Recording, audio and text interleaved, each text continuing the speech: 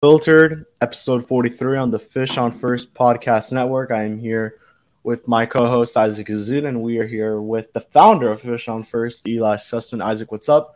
Marlins drop us their first series in a while against the Seattle Mariners. Edward didn't look too good. Gave up two homers, one to a guy named Mike Ford who was hitting under 200. Other one to Kyle Raleigh, who had a very quiet 30 homer year. But besides that, Miami tries to salvage it again.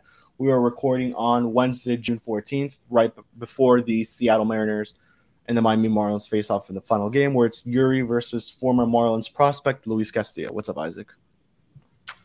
Yeah, it had been a while since you and I have done this, and it had been even longer time since it was just us with no guests. So I thought now was a good time to get to do this, talk about the current state of the team, which is it's a different opinion that I have for them than it was 2 days ago. So we'll get into that a little bit later.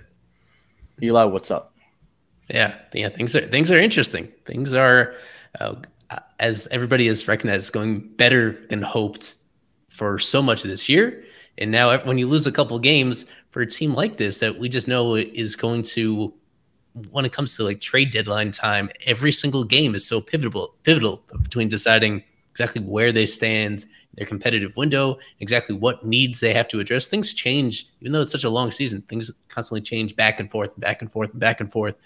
So they're just right smack dab in the middle of this really long road trip. The last really long road trip, they made it through in pretty good shape at the end. And as we'll put this out when it's still hanging in suspense. So we'll still have to find out on the other end of this exactly how they make it through and where they go from here. But overall, yeah, this has been a fun season to follow this team, and we chose a really good time to make the switch to Fish on First. So once again, thanks everybody that has supported us since we came over right here, and you should be getting the podcast exactly the way that you have been getting it before. So that's the most important thing, is we continue giving you all the content you guys want, exactly where you expect to get it. If you're a first-time listener, make sure to subscribe on the YouTube, Fish on First. Same thing when it comes to the podcast, wherever you get your podcast. So let's get into the Seattle series a little bit. I know there's still one game left, but a lot has gone down in the last, 48 hours since last time we were live, which was on Fish on First Live, discussing the series. There's some extra moves made, some injury news, but most importantly, the game itself. Let's go into those first two games. Luzardo got rocked. I wasn't able to watch it. The Miami Heat were playing. Isaac, your thoughts on Luzardo's outing? Probably his worst outing up to of the year, you would say. Yeah, that was the debut of Isaac's locks, and boy, is locks not the correct word to use. Right away, just things went south so quickly in that one for Luzardo.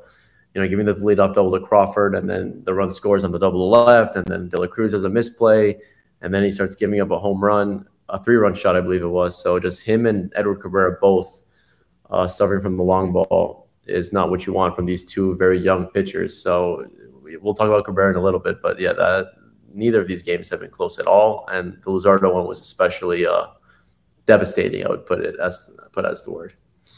And I think something I wanted to mention is just how good Seattle's pitching is, because then you look at it on the other end, the offensive end, Miami could not get anything going. The only thing they got was a solo home run from Nick Fortes, and I believe that was the only hit in the first game. And then in last night's game, Miami, it was in garbage time when they got something going. I know they had, the one run they scored off of George Kirby, who, by the way, had a phenomenal outing. Career high 10 strikeouts, went 6 innings. He shoved, didn't walk anyone, which is nothing surprising on his end. It was an unearned run. So Seattle's pitching is phenomenal. Miami's offense just going to get it going. And for a team that is in third place, they don't really look like your typical third place team. It's just how good the AL West is. But Eli, the offense just struggles. Can we expect this moving forward? I know you have Washington, but I think you've said this many times that Washington and Miami are a pretty similar team in terms of how good, and Washington's been pretty good. I don't know if I feel that way anymore. I felt that way several weeks ago. I mean, the Nationals are kind of settling into who we thought they were going to be. I think the Marlins are a more comparable team to the Mariners. So this is disappointing any way you slice it, to have back-to-back games where you lose by such big margins, as you said. And what sticks out to me is just Luis Arraez having, to this point, arguably his worst series as a Marlin, because he hasn't done anything. He hasn't gotten hits. And the fact that this is predictable. I've tried to warn people he's not going to actually flirt with 400 this year. The question is exactly whether he can lead the league again, which he probably will in batting average, but he's not a superhero. There's still some limitations. There's a ceiling on this guy, and sometimes your hits are just not going to find the grass the way that they were at certain points. There have been a couple times in just the last couple of days where he's hit the ball solidly, and it's just been a few inches in the wrong direction, and the fielder was able to come up with it. So he's down to 384. I think what everybody recognizes is that the offense you saw during the Royals and the A's in the White Sox series, like that is not realistic representation of the ability that they had. This team, what they've done, and you have to give them credit for, is they absolutely destroyed the soft part of their schedule, and that counts. And that is something that is not an automatic. It is not usually that easy to beat up on teams just because you're a little bit better than them. And by banking those wins, it has changed the perception of the season, where they're a team that is now kind of in control of their destiny moving forward. Where if they continue to like just hover around 500 the rest of the season, they might make the playoffs. That's really the simple bar right now. Is just being a decent team the rest of the way, and they've given themselves a nice cushion here. The offense is still something that needs to improve, and it needs to improve from what they can, making those small adjustments internally by making sure your best players are actually playing and some of your worst players are not playing. We might not get into that on this show, but there's some things they can do internally just to put their best talent on the field. And then more importantly, things that they'll have to do transactionally to acquire guys from outside the organization that can help them. When it comes to the offense, though, I think they look kind of like what we expected in Chicago, because Chicago's bullpen is really, really good. I mean, you look at those names and it's impressive. And I know, and I think we were talking about this, but, like, despite them, not playing up to expectations, their bullpen is still good. So I would agree with what you said in terms of the offense when it comes to the Mariners and the Athletics and the Royals, because those are arguably the two worst teams in Major League Baseball right now. And then you have the White Sox, which is not a good team, still fighting for an AL, somehow still fighting for the AL Central there, but their bullpen's good. And I would say Miami kind of got to them in the right way, and especially when it comes to that, that final game where they were down 4 runs. They've proven that they could come back from that type of a deficit before, and they did it this time around. But moving to Edward Cabrera's start, where he goes 4 innings, 4 hits, 5 runs, all earned, 3 walks, 4 Ks, 2 home runs, 85 innings pitched. This is probably Edwards. This is the first time he's given up multi-home runs since his start against the Braves a couple weeks back or months back. Isaac, just your thoughts on Eddie, and we were talking about this. He's kind of shied away from that curveball a little more, going with the fastball changeup combo. He used the curveball. The one time he used it, tried, I guess, more of it as a put-away pitch. It ended up being Cal Raleigh's home run to give the Mariners a 3-0 lead. So not good there. What do you do with Edward moving on? I get this point with injuries, I would assume just keep him in the lineup, let him in the rotation. I'm sorry, and just let him go out there and get going. Yeah, it's inconsistent is the word with Edward Cabrera, especially with that curveball. I think it was Fish on First that tweeted it out. You couldn't throw a better one than he did to Julio Rodriguez to strike him out, and then he left a middle curveball right at Cal Raleigh's wheelhouse for a 3-run home run. And when you give up those 3-run shots so early in the game, it's such a devastating blow to the team that's already facing a really good pitcher, that just came off of facing another really good pitcher, and that has another good pitcher to face the next day. So it's just really deflating for Cabrera. It has been a major scuffle lately. To right field, driven back, Cal Raleigh crunches this out of here. It's a 3-run home run. I think the Marlins do have an issue with Cabrera. He has not once pitched into the 7th inning yet this year, or recorded an out in the 7th inning, I should say. He hasn't walked anyone in only one start all year long. The home runs haven't been too much of an issue, but he's still given up 9 of them. I would be a little bit perturbed. And this, I know we talk about Trevor coming back, and that's when Eury would go down. I think the Marlins need to seriously consider Eury possibly taking Edwards' place there. I know it's probably not an option considering Eury's innings limit, but Cabrera's got an option left. And if they really are serious about this, playoff run, quote unquote, later in the season, they're gonna have to figure something out with Cabrera, because he is not performing the way the team had hoped, the way we had hoped, or the way we had expected. It's been looking very, very inconsistent for Edward Cabrera. And I know he had those 2 great starts against the Athletics and the Royals at home. This was a different test against a good Mariners team in Seattle. And so it's not going to get any easier. Yeah, go ahead. Exactly. he's got the Blue Jays, I believe, next. So it's like you said, it's not going to get easier. And this is one of the weirder things that I've seen this year is Cabrera's struggles. I did not think this would happen to him. And there are times he has looked good, and against pretty good teams that, there's moments he's looked good where he's completely shut them out, and he looks like Edward Cabrera, the one that we know. And at the start of it, and at the start of his start against the Mariners, he struck out too. He looked pretty good right from the beginning, and it was just really bad pitches that were placed at spots where just hitters were able to take a really big advantage of, and that's what screwed him over in this start. And that's what I would say.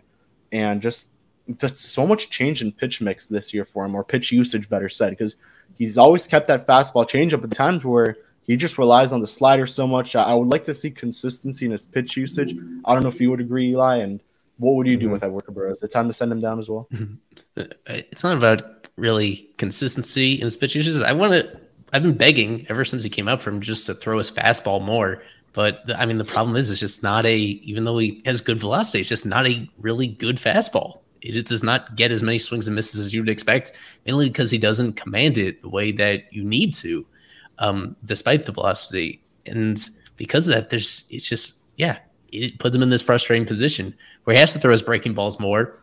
And we've seen this pattern where maybe because he throws as many off-speed pitches as he does, he's had this chronic blister issue. I've counted at least 4 times in his major league career that he's come out of starts early due to blisters flaring up when he's supposed to go deeper into games. It looks more to me, and this is what I thought entering the year, is that it looks more to me like his future is going to be as a reliever because of this issue going deep into games and because of the fastball just not being quite as dominant a pitch as it was supposed to be when he was coming up as a prospect. Yeah. And if you are a reliever, then you don't actually need to use your fastball very much. Like you can get away with leaning into your secondaries more. And then when he actually throws his fastball, it'd have, presumably, if he's conditioned the right way, you get a little extra velo out of the bullpen, so much so that maybe he gets away with mistakes more often than he ordinarily would as a starter. And you have to pace yourself. I think that's ultimately where his future goes. In this moment, they don't actually have a solid alternative. So this is, to me, is something that they reevaluate within probably a couple weeks from now. We'll see whether Cueto actually gets back even quicker than Trevor Rogers does with this now recent setback with Trevor. Eventually, when they have a decent alternative in the rotation, I do agree that Edward is looking to me like the weakest link. And despite that, I think we all are kind of recognizing that this team, because of how young Eury is and because of how cautious they are about his future, like it may be about more than just performance. It may just be about wanting to preserve his innings as much as possible. And they feel that because that's so paramount to keeping him healthy long-term, that, it's possible that Edward may be sticking around a while just because, at least in his case, there's not that same level of heightened concern about his durability, and they don't have him on such a short leash. But it's just frustrating because he is kind of performing like a quintessential number 5 starter, and the expectations were a lot higher than that. So he is a serviceable pitcher, but for a team that really is right in this mix, that's not you want more than that. This rotation was supposed to be able to carry some of the deficiencies that they have elsewhere on this roster. With very few examples, you just don't see Edward put together those all-around great starts because of those. He's just a flawed pitcher, and he's now a pretty big sample of him performing this way. Last year, he put up that ERA in the low 3s, and everybody was so excited. But even then, the peripherals were saying that this isn't really going to last all that long if he just does not have either the control or the command that you typically associate with a starter, and he doesn't have quite as much swing and miss as you need to fully make up for that and still be like exactly what he was supposed to be. Baseball America wasn't wrong. Huh? They projected him as a closer in 2025, and they certainly are on the right track. Does he not throw a sinker anymore? Wasn't that something that everyone was excited to compare him to Sixto with? It was the movement on the fastball, and did he just completely he's eliminate thrown that? at 9.4% of the time this year. He's been using. I gotta be honest. There have not been a whole lot of impact sinkers that he has thrown, even though he is using it. And actually, last night he threw quite a bit of it. There's just it doesn't make an impact really. This year, guys are slugging. They're hitting 353 and slugging 588 against the sinker. In fact, yeah, I think if you go back and watch, some of the really hard hit balls against him, those are against the sinkers. So he's still a really tantalizing guy because in general, he just does not give up very much hard contact at all. And at the same time, even though there's kind of a limited ceiling when you have these flaws as a pitcher, there's also kind of a higher floor just because he's very rarely going to give up. He's not going to give up a whole lot of hard contact. His stuff moves enough that guys will mishit the ball, and he's able to put runners on and still get out of it in a lot of cases just because of how many pitches he does have and because of how those pitches move. It's just overall the total package is, it's just not clicking the way that we thought it would. As simple as that. And then the final point I wanted to put up before we talk about the roster move / injury designation transfer there is just the Seattle Mariners themselves. The Miami pitching staff was able to absolutely dominate numbers 1 through 4 in the order: Crawford, Rodriguez, France, Hernandez. And somehow 5 through 9 in the order absolutely destroyed Miami. Mike Ford with a multi-home run game, Cal Raleigh with the 3-run homer, Eugenio Suarez with a hit. I mean, is that a little concerning, Isaac, on your end, or is this just more of Seattle's a really good baseball team that has a really good lineup 1 through 9? Yeah, I didn't. When I saw Mike Ford up, I was there, watching the game. I was like, okay, he made the big pitch there was a run on third. And I was like, okay, you made the big pitch to get the guy before him. Like, okay, just get Mike Ford out. And boy, you let Mike Ford take you deep twice. That's not gonna fly. So yeah, it would be a little concerning. It's not Julio Rodriguez beating you necessarily. It's not Ty France. It's not Teoscar. It's Mike Ford, and it's I know he's really good, but it's Cal Raleigh hitting 3-run home runs. And I don't know if I would say it's a huge deal, but yeah, it's definitely concerning. It's one thing to be beaten by the defending AL Rookie of the Year, but this isn't how it's supposed to go. If you're getting past those guys, you should be able to get past the others as well. I'm not a pitching coach, so I wouldn't be able to tell you where exactly they're going wrong, but it is a bit concerning in my opinion. And then moving on to the injury report / roster movement that went down, I would say about an hour before the game or a couple hours. Oh, there it is. Perfect. You just saved my life. The Marlins selected contract of Archie Bradley from AAA Jacksonville. They optioned Huascar Brazoban to AAA Jacksonville, and Trevor Rogers is going to the 60-day. But I think that's retroactive since he was already on the IL. He's eligible to come off of it on Monday. All right, let's go into, I think, what we've been talking about ourselves in our private chat for like the past, I would say, couple of days is Brazoban. Would you send him down? Is he the odd man out of the bullpen? And Alex Carver would tell us he is. They should go with Bradley or Maldonado. He ended up being correct. So he's not going to shut up about that one. But Archie Bradley's now in Miami Marlin. He made his debut. He got, no offense to him, but he got rocked in his first appearance, I would say, as a Marlin. So, Isaac, your thoughts on the move? And I would say this right now. I think this Brazoban thing is temporary. I think it's just more for him to get it right, get back on track, and he's coming right back up pretty soon, hopefully. Yeah, I would if I were a betting man, I'd say we see him again at some point. Maybe not be till September. Who knows? But it's a shame because it did seem overdue. Although I did think that they would let him work it out, but it did seem overdue. He was really struggling. I think it was 10 earned runs in his last 10.1 innings of work.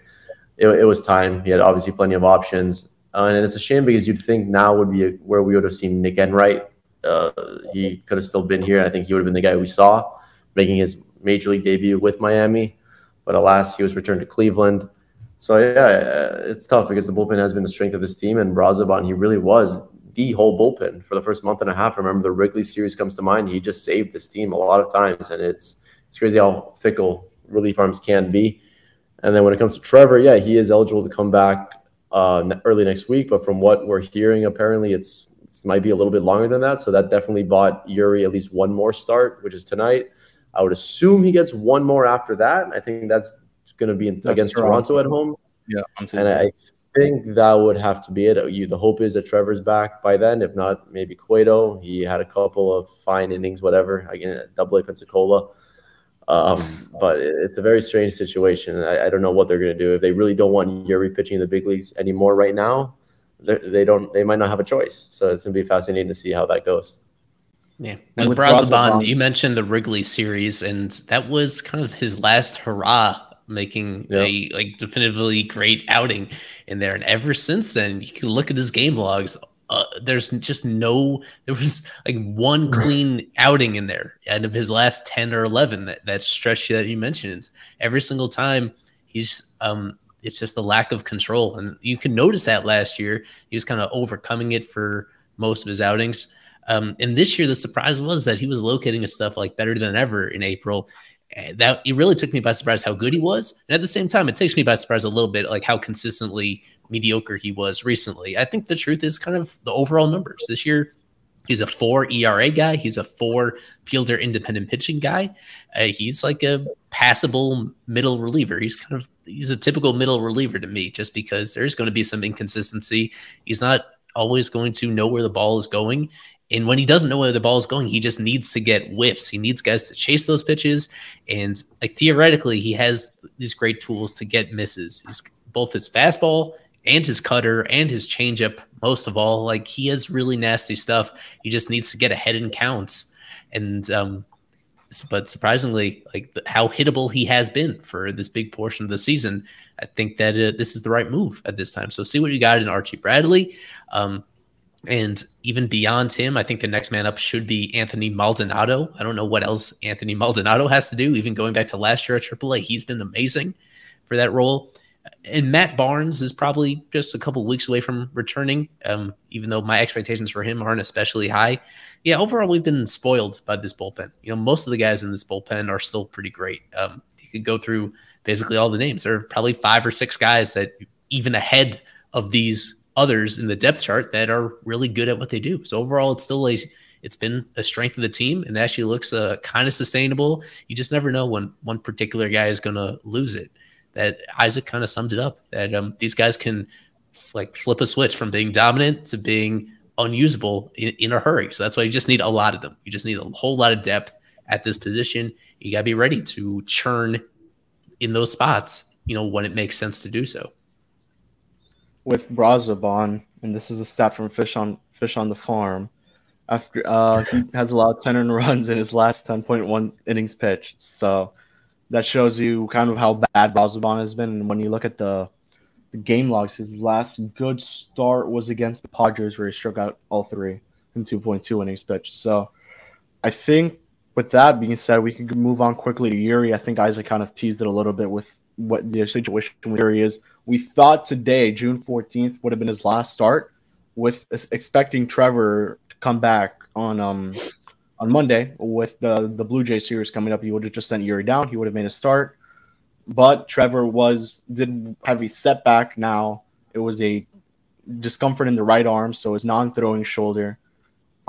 He was ready. He was warming up, and all of a sudden, he was taken out. He didn't even finish his warm-up, and this is where we kind of come to think of, does Eury make another start? What do you think the Marlins should do with Eury?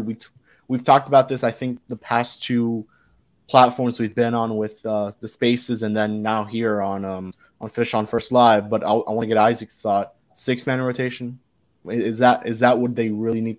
Is that what you think they should do? Because we've already kind of established there's no real need to trade any starting pitching depth to add Eury and keep him there. And besides that, I mean, you right now have 7 starters who are going to be healthy in about a couple weeks, hoping Trevor is back and ready to go. And you have to make room for all of them. You hope you have 7 healthy starters in a couple of weeks. Yeah, that's, I find that very hard to believe that'll happen.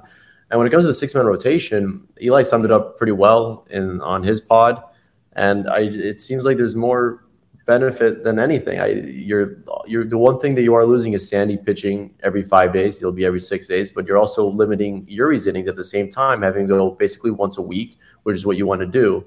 So it's tough to think about that, but I don't think that's what they're going to do. we hear that it's going to be 110, 120 innings for the year, and that includes minor league innings. So if he pitches every 5-6 days, at least 5 innings, he's going to hit that by early August.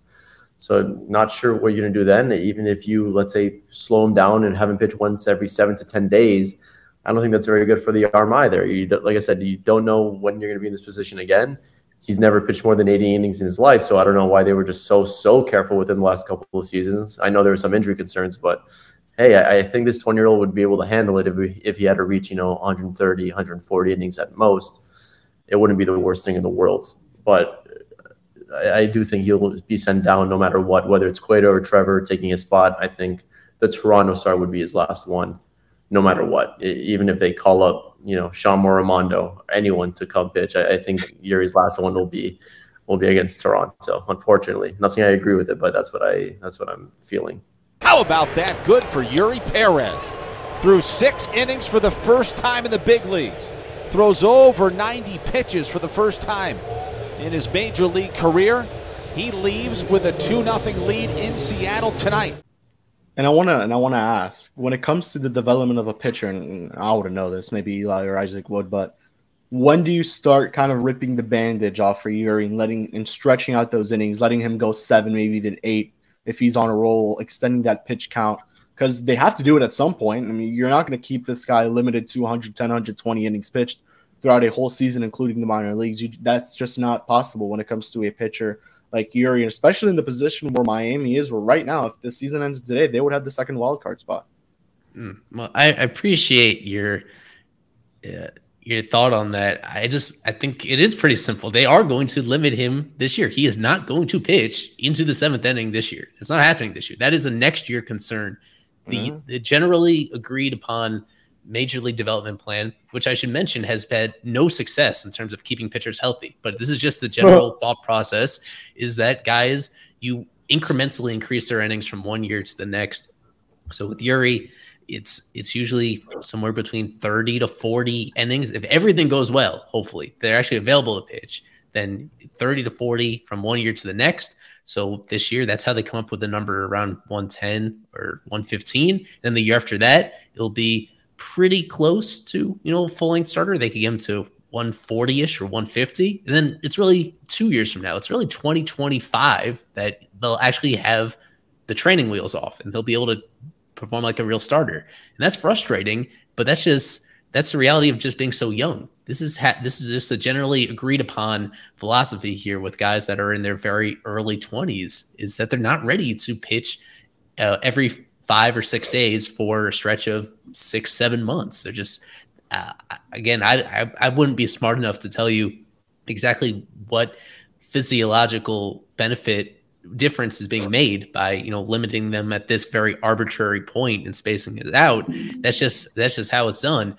And just understanding that that is kind of what they're going to do. I think the obvious thing here to point out is that he's been so effective so far. And I've been really encouraged, especially the last couple outings, because the first few, you could see some flaws and some, I guess, some rough edges around him. And it looked like he was kind of overachieving. And I'd say more recently, it's been more legitimately great. Like, it looks more sustainably great with him. And it just doesn't make sense to option somebody to the minors if they are already a great pitcher in the majors. It's as simple as that. If you're trying to win games, then he should be in the majors. But if he's not going to be available to throw a certain number of innings this year by your own team decided restriction on him, then put him in the bullpen. Then just use him occasionally in the bullpen for multi-inning appearances where he's taking over in a clean inning, because when you put him in, you expect him to throw up zeros whenever he's doing that. You can't take that for granted. You can't take the ability to prevent runs for granted. The perfect pitcher is like 2022 Sandy Alcantara, where he throws all the innings and he prevents runs at an elite level. And Eury, maybe he becomes that guy 2 or 3 years from now. In the meantime, he is on that same level in terms of run prevention. So you should use him to prevent runs on your team. To me, it is pretty simple that he should go to the bullpen. There is some history of this with other young pitchers that go on to be great, successful starters early in their careers. If they're just not ready for that full season workload, you put them in the bullpen and you use them as relievers, and they'll get outs in those roles like that. So that is, to me, the pretty obvious solution that would limit his innings, but yet he's still contributing at the major league level. And then you put him, you obviously go into next year with him as one of your foundational starters. I just don't see any logic behind removing him from your major league team if he is one of your better major league pitchers. Well, Julio Urias was someone they did that with, right? He pitched Many, yes. That is probably the best example to bring up because of how they are in the same bucket in terms of being ridiculously young early in their career. Yeah, with Urias, it was apparent very early on that he was a great pitcher. But just to give you an example in terms of the innings, like he didn't pitch anything close to a full season until he was 24. He came up when he was 19, and yet he wasn't, the training wheels didn't come off until 5 years later. And he had an injury in between there that really slowed him down to his shoulder. Even coming back from that injury, they were very careful with him. And even, unfortunately, it's such a complicated situation where even now, Urias, he's supposed to be entering his prime. He's coming off his best year, and now he's hurt again. So these guys, when they're healthy, you can't take for granted guys that are healthy and prevent runs. You just don't know how long they're going to stay healthy for. As much as you want to take these steps to coddle them, these steps just don't work in every single case. There's so many cases where you do everything to protect them, and it just doesn't work. So it just will again. So this will be released after the Mariners start. Maybe he gets the doors blown off. Maybe there's a big fatal flaw that is exposed. I have confidence that's not going to be the case, and I'd love to see them just get creative and find a way to still utilize whatever innings that he does have, utilize them all on the big league team over the course of the rest of the season. Yeah, imagine him and Puck at the back end of the bullpen. A couple innings from Eury, and you have Puck close it out. That's a playoff team right there with Eury at the back end of that pen, with Rogers and Cueto solidifying the back end of the rotation. I couldn't agree more. And just to add on to that, this coddling of innings, that like you said, it just never works. It reminds me of what they did with Jose Fernandez, and it was just like this. They did not let him go more than 5 innings, never let him reach 100 pitches. I don't think he ever threw a complete game in his entire career. Obviously, it was cut short. But you can be as safe as you want with any pitcher. That's not going to prevent him from getting hurt. So while he is healthy, while he is efficient, while he is good, use him, because he's going to get hurt eventually, and that's what the statistics tell you. 1 in every 3 pitchers suffers from Tommy John surgery, or will undergo Tommy John surgery. So let's see how this plays out. And then quick update, Joey Wendell, again, not in the lineup tonight for Miami. So 3rd straight day he's out. Moving on to another injury news, Dax Fulton is going through a UCL repair. It's what it's called, Eli? Yeah. So he will miss the remainder of the season. It always seemed like something was up with Dax since the start, because he was just not putting up the usual numbers. A 5.18 ERA, 4.68 FIP. He was walking guys at a 5.18 walks per 9. It wasn't going well for him. Since the start of spring training, it just seemed as if something was up with Dax. So, Eli, just your thoughts on the injury, how long this could take for him, and just what it means for Miami's system, because now that's another possible trade piece that you had out of the door. Basically in this case, out for the year. No one's really going to want him unless there's a taker, but highly unlikely. Right. What's particularly concerning here is that they drafted him coming off Tommy John surgery. That is why he actually fell to the 2nd round in the first place. He was super highly regarded as a prep pitcher, and he was able to fall to them because of that little bit of durability concern. So to see less than 4 years later, after his original surgery, to see what is a very related issue come up, even if it doesn't require a second Tommy John, man, only 21 years old and already now with this amount of significant wear on his elbow. You mentioned it, that he just he didn't look quite the same. His stuff just wasn't quite as crisp this year. He only had maybe one truly great outing with Pensacola before going on the IL a full month ago. And then the other ones, it was just a combination of, it was just overall mediocrity. Stuff just didn't play the same. He wasn't missing quite as many bats.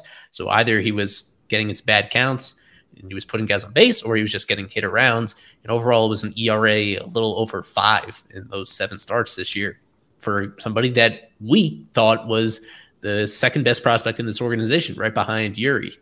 that kind of level of ability also speaks to, man, when Eury graduates from prospect eligibility, like who is the next man up? There's just it's such a steep drop off in talent from him to everybody else. Not only because of talent, some of that is talent, but a lot of it is also this combination of injury concern. As you mentioned, all the other top pitching prospects in this organization are hurt or recently hurt. Jake Eater finally getting close to being a normal pitcher again, coming back from both his Tommy John and then a foot injury. And Max Meyer, that's still going to keep him off the field until likely the start of next year, his Tommy John surgery with him. So these are guys, I mentioned all those guys together because they're all drafted in 2020. So 3 years ago, and pitchers are typically quicker to the big leagues if they pan out. And Max Meyer got to the big leagues very briefly before hurting himself. That was a draft class, I remember, that was very highly regarded for this team because of the upside and also because of the potential for them to get there quickly. It is really surprising that 3 years later, a couple of those guys got traded. And then the last guy who's still with the organization, Zach McCambley, he is kind of being converted into a reliever from the ground up. So that's just a big question mark as what you're getting from him. Yeah, it's surprising that not a single one of those guys is actively contributing to the team. And really, Eater is the only one that has a chance to potentially do something by the very end of the year. Yeah.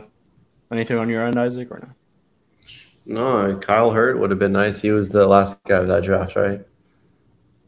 Kyle Hurt. Yeah, no, I guess the only good thing is that it's not fully reconstructing of the UCL, but it's tough, man. I think Eli really hit it on the button in the sense that they really, not only do they not have a next man up when it comes to starting pitching, that farm system looks significantly worse once Eury does graduate. So I'm not looking forward to that. But yeah, I think Eli summed it up pretty well.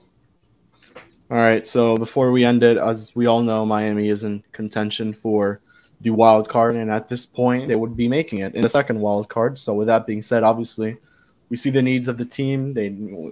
Obviously, the blaring need is catcher. So we're going to go through some quick trade targets. But before that, I quickly want to go by just the names that could possibly head out the door for Miami. I know Eli mentioned Pat Monteverde in his article today. That's definitely a name to keep an eye out for. But on the major league roster, there aren't really many. The only impending free agents for next season will be Wendell and Cooper. Obviously, with how things have lined up, and maybe one of those guys goes out the door, but the other one probably stays. So, Isaac, how do you see the trade deadline working out for Miami? Obviously, it's on August 1st at 6 p.m., but just looking at it in an earlier stance where they are right now. It's going to be an interesting one because Kim has never been in a situation to even consider being a buyer. And it looks like if things just, like I said, they hover around 500 for the next 4 or 6 weeks, they'll have no choice. And so I do think they are going to, I would be completely shocked. Like I wrote this on Twitter the other day. I'd be completely shocked if they don't somehow improve the ball club, mainly on offense. I don't think they're going to add to the rotation or bullpen at all. I think they like what they have in-house at AAA as well. So I do think Miami could make a small but important upgrade, specifically at the catcher position. I don't know what's going on with Joey Wendell. I don't know if there's been a report yet, but I liked what I was seeing from him. So I wouldn't say shortstop is as big of a priority for me for this particular season as it is for like the next few seasons. I think catcher is the area they really need to upgrade because Fortes is doing fine. He's whatever. But him and another catcher like the ones that we're about to mention, I think would make a huge difference for this ball club.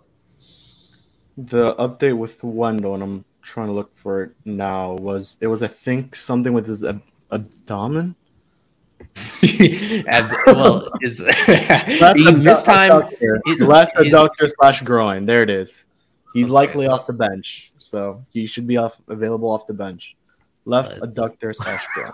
So that was from Jordan McPherson of the Miami Herald last night. He was not used off the bench. It was a blowout loss, but so presumably that's still the same. Okay. The groin is unrelated.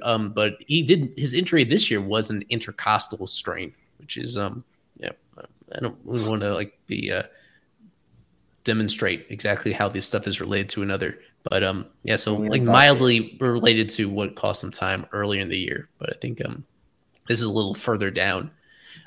Hopefully he gets through it. Durability has been kind of one of the big things holding back his value as a player each of the last couple of seasons.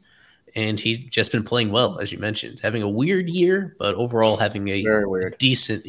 He's been overall pretty good for them on both sides of the ball in recent weeks. So we need him back. I guess I should just mention, to be factually accurate, they do have another pending free agent. That'd be Dylan Floro. And if we talk about this bullpen being a pretty deep bullpen where we like a lot of these guys, and Floro, he's had some very high highs this year, but also, he's laid an egg in a couple of very important spots as well. So they're not going to be extending him. And if they feel really good about their other pen options, especially a couple other guys in AAA that maybe if they finally deserve an opportunity, and if Brazoban gets trained out, like Floro is a guy that even if you're contending, like I wouldn't be shocked if they try to recoup a little bit of young talent in return, maybe save a little bit of money, sending him out in order to spend that money acquiring a veteran at another position that they have a greater need. We keep touching on this, that it has been such a pleasant surprise how good this bullpen has been. And we're pretty deep into the year. And for the most part, it's still a pretty impressive bullpen. So you got to start buying into, what your team is at this point and realize that if this is a strength of the team, then you can make moves off of that in order to address other areas that aren't quite as strong. So with that being said, we all have, I think, a name or two we want to quickly mention. So we'll start with Isaac Ela, and then I'll wrap it up. The only area of weakness that's larger than just simply catcher is left-handed power with Jesus Sanchez. When he was gone, Jazz Chisholm has been out for a while now. I think they could really use, some sort of lefty bat, especially at the catcher position. I think Yasmani Grandal fits that mold. He's on the last year of his deal, if I'm not mistaken, so he shouldn't be signed through 2023. He's in the last year of his deal. He shouldn't be too expensive. They would have to offset some money. Maybe that's somewhere that Dylan Floro could be a part of. Obviously, that would be nearly enough. But that's someone that I really think would really raise the floor of this lineup, hit in the middle of it, and offer power from both sides of the plate. And he's just someone that's been good for, almost his entire career. He had a really bad year last year. Only played 99 games, but he would be the ideal candidate for the Marlins to acquire. In my opinion, Miami guy, Cuban guy. I think he fits the mold really well. I don't think he's known too much for his defensive skills, but he can have it all. Yeah. He does have a noodle arm at this stage of his career. With him, he's a fascinating guy where he became such a easy player to shift against. And now with the shift going away, his batting average on balls in play is like the highest it's ever been. So that is leading to him being a more consistent offensive player where there's more hits to go around. I have a catcher as well. I wrote an entire article on him earlier today on the website, Fish on First, that people can check out. Yan Gomes of the Chicago Cubs. So with Grandal, I think it's probably slightly more likely that he's going to be available just because he is in the final year of his deal and because his team is, I think it's harder to see that team really putting things together on the south side. And then on the north side, the Cubs got off to that good start, but kind of since then, they've been very underwhelming with them. Even when having a lot of their guys healthy, there's still a little bit of time for them to straighten things out, and they're in a division where I don't think they're going to give up on things in a hurry. Yet Gomes is a guy that even if they are kind of in it, I could see them moving him just because of to recoup some value on their own end, to address other needs. The fact that they have a youngish catcher in Miguel Amaya, who used to be a top prospect, and if they want to find out exactly what they have in him, they need to play him somewhere. At the moment, the Cubs are actually carrying 3 catchers on their roster at the same time. So I wouldn't be shocked if he's available. But with Gomes, he is, I did not realize this, he is the very best catcher at hitting left-handed pitching this year. He is a 180 WRC plus against lefties, absolutely destroys lefties this year. So that's that's where you can find opportunities for him to play where you feel pretty good about him having good at-bats when he has a platoon advantage. He's been around such a long time. And he's been a little more consistent than somebody like Grandal. Almost every single year, he is average or better in terms of offense that you get from the catcher's position. And defensively, I think he's all right. He rates really poorly as a pitch framer so far this year. Then again, Jacob Stallings does as well. I just feel like he's a pretty clear improvement over Stallings in a lot of regards, having the power that Stallings doesn't. Defensively, still being passable being able to actually catch runners despite not having a very strong throwing arm himself. And he has a club option for next year. When you're talking about not just this year, but also 2024, it's really unclear what the Marlins are going to do at that position. So if he plays well down the stretch, it's a $6 million club option, which is entirely reasonable if you expect him to play half of your games or anything close to that at that spot. I think it's a really relatively safe deal for somebody that's really highly regarded for his intangibles, has a lot of playoff experience. He's been a World Series champion with the Nationals. He is an older player. He's about to turn 36. So you just never know exactly when physically the body is going to give out for a catcher. But I think this would be a really nice gamble that probably wouldn't cost a whole lot in terms of prospect capital. Yeah, makes a lot of sense. And it's probably out of all the names we're going to mention in the next month, it's probably the most attainable name. I don't think the price would be too much. Obviously, I think Eli, you send Monteverde and cash over to Chicago for Gomes, so that makes a lot of sense. I'm going to mention probably it's a AAA name, a guy who's being blocked. So we've mentioned that another possibility is obviously going to the minor leagues. The market isn't too strong for catchers on the major league level besides Grandal and Gomes. So why not go into AAA and go get Ivan Herrera, who to many was he was considered the heir apparent to Yadier Molina, who, obviously now Wilson Contreras is on the team, so he's once again blocked. He didn't have too much success at the big league level. He only played 11 games though. So this year in AAA, hitting 296, 425, 531, and 956 with 6 home runs, 34 RBIs, a 142 WRC plus, 23-year-old catcher who absolutely dominates righties, something that Miami's had issues with this year, or at least towards the beginning of the year they did. He's not a free agent until 2029, I want to say. I mean, no, I'm wrong, not 2029. He still has his years left. He has his years left, so it makes sense. Not only would it be helpful for this year, but moving forward, you get a young catcher finally, someone who is developed correctly all the way through the minor leagues by a really good organization despite the record this season. They're a really good organization, and this it makes a lot of sense. And, with Grandal, he's a impending free agent at the end of the season with his huge contract right now, and you don't know if he's going to come back, and it makes sense. And there's obviously other catchers I would love to talk about in the minor league levels, but right now, one that's being blocked is Herrera. The only other one that I could think of is Corey Lee of the Houston Astros. That would be a cool name to bring on for Miami. Another guy who right now being blocked by Martin Maldonado. So that's really about it for catchers. Eli, you're muted.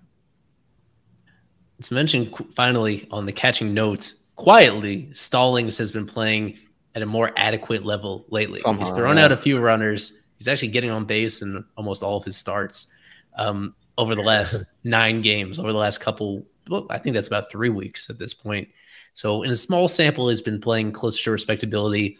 That's why these decisions wait until the deadline. If he somehow keeps that up, from now through July, then if they don't see a significant upgrade out there, if he's not a clear DFA candidate come the deadline, then they're not going to do anything. They're going to, as Craig misreported in the Herald, they're keeping an eye on the catcher market. They absolutely should. Stallings doesn't deserve the benefit of the doubt anymore after how poorly he played for most of last year. That being said, this is not the only position that they'll go after, and it's not one that they necessarily will make a move unless there's something out there that definitely makes sense.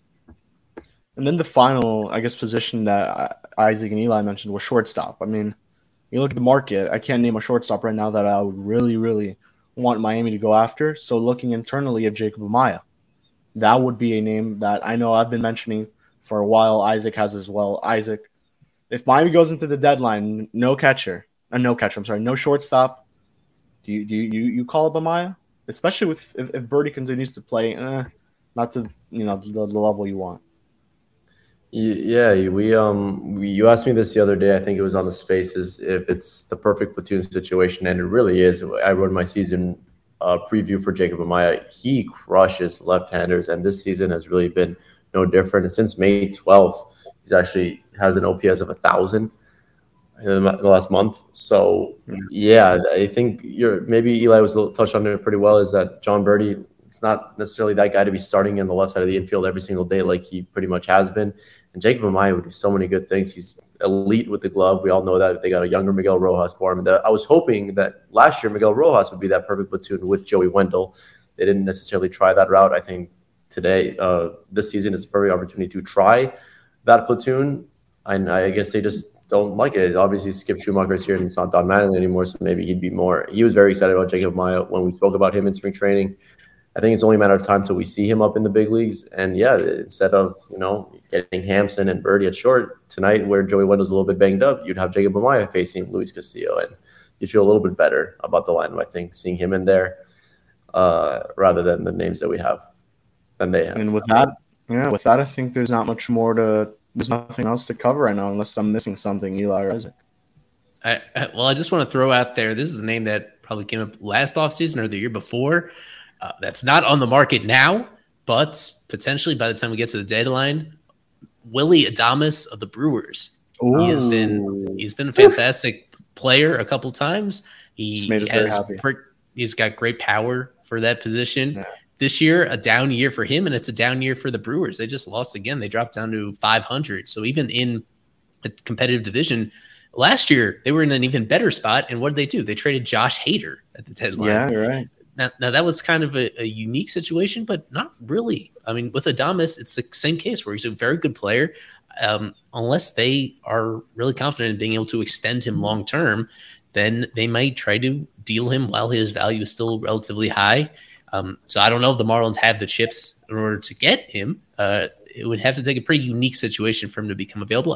That's just the name I want to keep my eyes on for a Brewers team that I think, as I said, they've done a similar deal like this before. So if they are not, clear-cut favorites in their division, the way that people thought they would be, I think there's the possibility for a sneaky blockbuster like that to emerge. Yeah, because the interesting thing about this deadline, and I probably should have mentioned this right from the start when we started talking about this, is the sellers this season, they're selling, but they don't have many pieces to offer. And probably in this case for Miami, pieces that Miami wouldn't need. Because when you look at the Royals, you're obviously going to think of Scott Barlow or Aroldis Chapman, but as nice as those guys would be on the Miami bullpen, you don't really need them. And then you look at Athletics, I mean, they're the Oakland A's. There are a couple guys I keep my eye on, or maybe 2 or 3 guys, but besides that, there's not really much there. And then obviously the Cardinals, they have their guys, but you really think that that's still a weird situation there with the Cardinals. So it's a weird deadline. There's not many names out there that are as flashy as we did see last year with Hader and all these other guys that were moving around the major leagues. But with that, I think we could wrap it up. Isaac, any last words or anything else I missed? No, it promises to be a very fun pitching matchup tonight in Eury against Luis Castillo. Luis Castillo always dominates the Miami Marlins, his former team that traded him twice. So it should be a fun one. And if it is, in fact, Eury's last start, make sure to enjoy him because he's a special kid. All right, well, with that being said, Eli, Isaac, myself, see you guys all in 2 weeks. Peace out and go fish.